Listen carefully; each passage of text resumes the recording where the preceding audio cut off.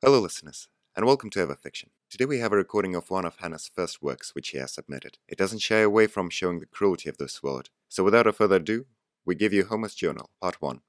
Dear Journal, 24th of August, 1998. I finally escaped the Taliban. They overran my hometown in Mazar. I had to flee. They killed every person in every house they could find. They dragged their victims outside and shot them on the spot. My whole family. They're gone now. My mother would have survived with me if she stayed hidden, but she couldn't handle the fact that the murderers stripped the life of her husband and only son.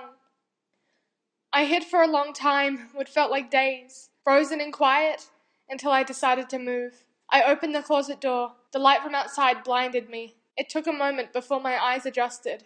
I listened out for noises. Nothing. Silence.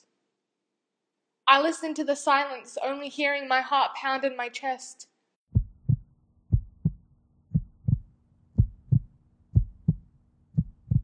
I took a deep breath, trying to compose my emotions. I got up and stretched my legs. After being huddled in that closet, they had gone numb. Step after step, I made my way downstairs.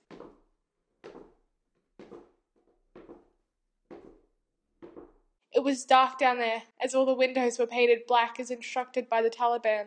I opened the door, hoping it wasn't the last thing I was going to see. I opened my eyes slowly and, to my surprise, I didn't get shot. Though, at that point, it didn't seem like the worst fate. I looked around. No Taliban. I didn't see anyone alive either. Only the corpses of people I once knew. Trying to hold back my tears, I looked away from my family. In the corner of my eye, I saw a man walking. He held a gun. He had a long beard and wore a ket parthag and a turban.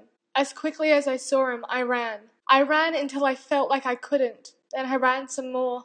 I slowed my pace when I couldn't see the Taliban anymore. A truck appeared around the corner of a street I was walking on. I ducked behind a half-blown building. The men that were driving left their truck. I walked up to it and saw a sign that read, Kabul Tea Market, in Pashto. I thought, maybe, Kabul would be safer than Mazar. Anything was better than Mazar. I jumped in the back of the truck and hid myself as best I could. Soon enough, the truck started moving.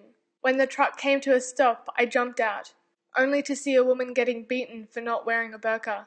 I looked down at myself, petrified by the fact that I wasn't wearing one. So, like before, I ran. I ran to safety. Well, as safe as I could be. As I sit here, I wonder what my life has become.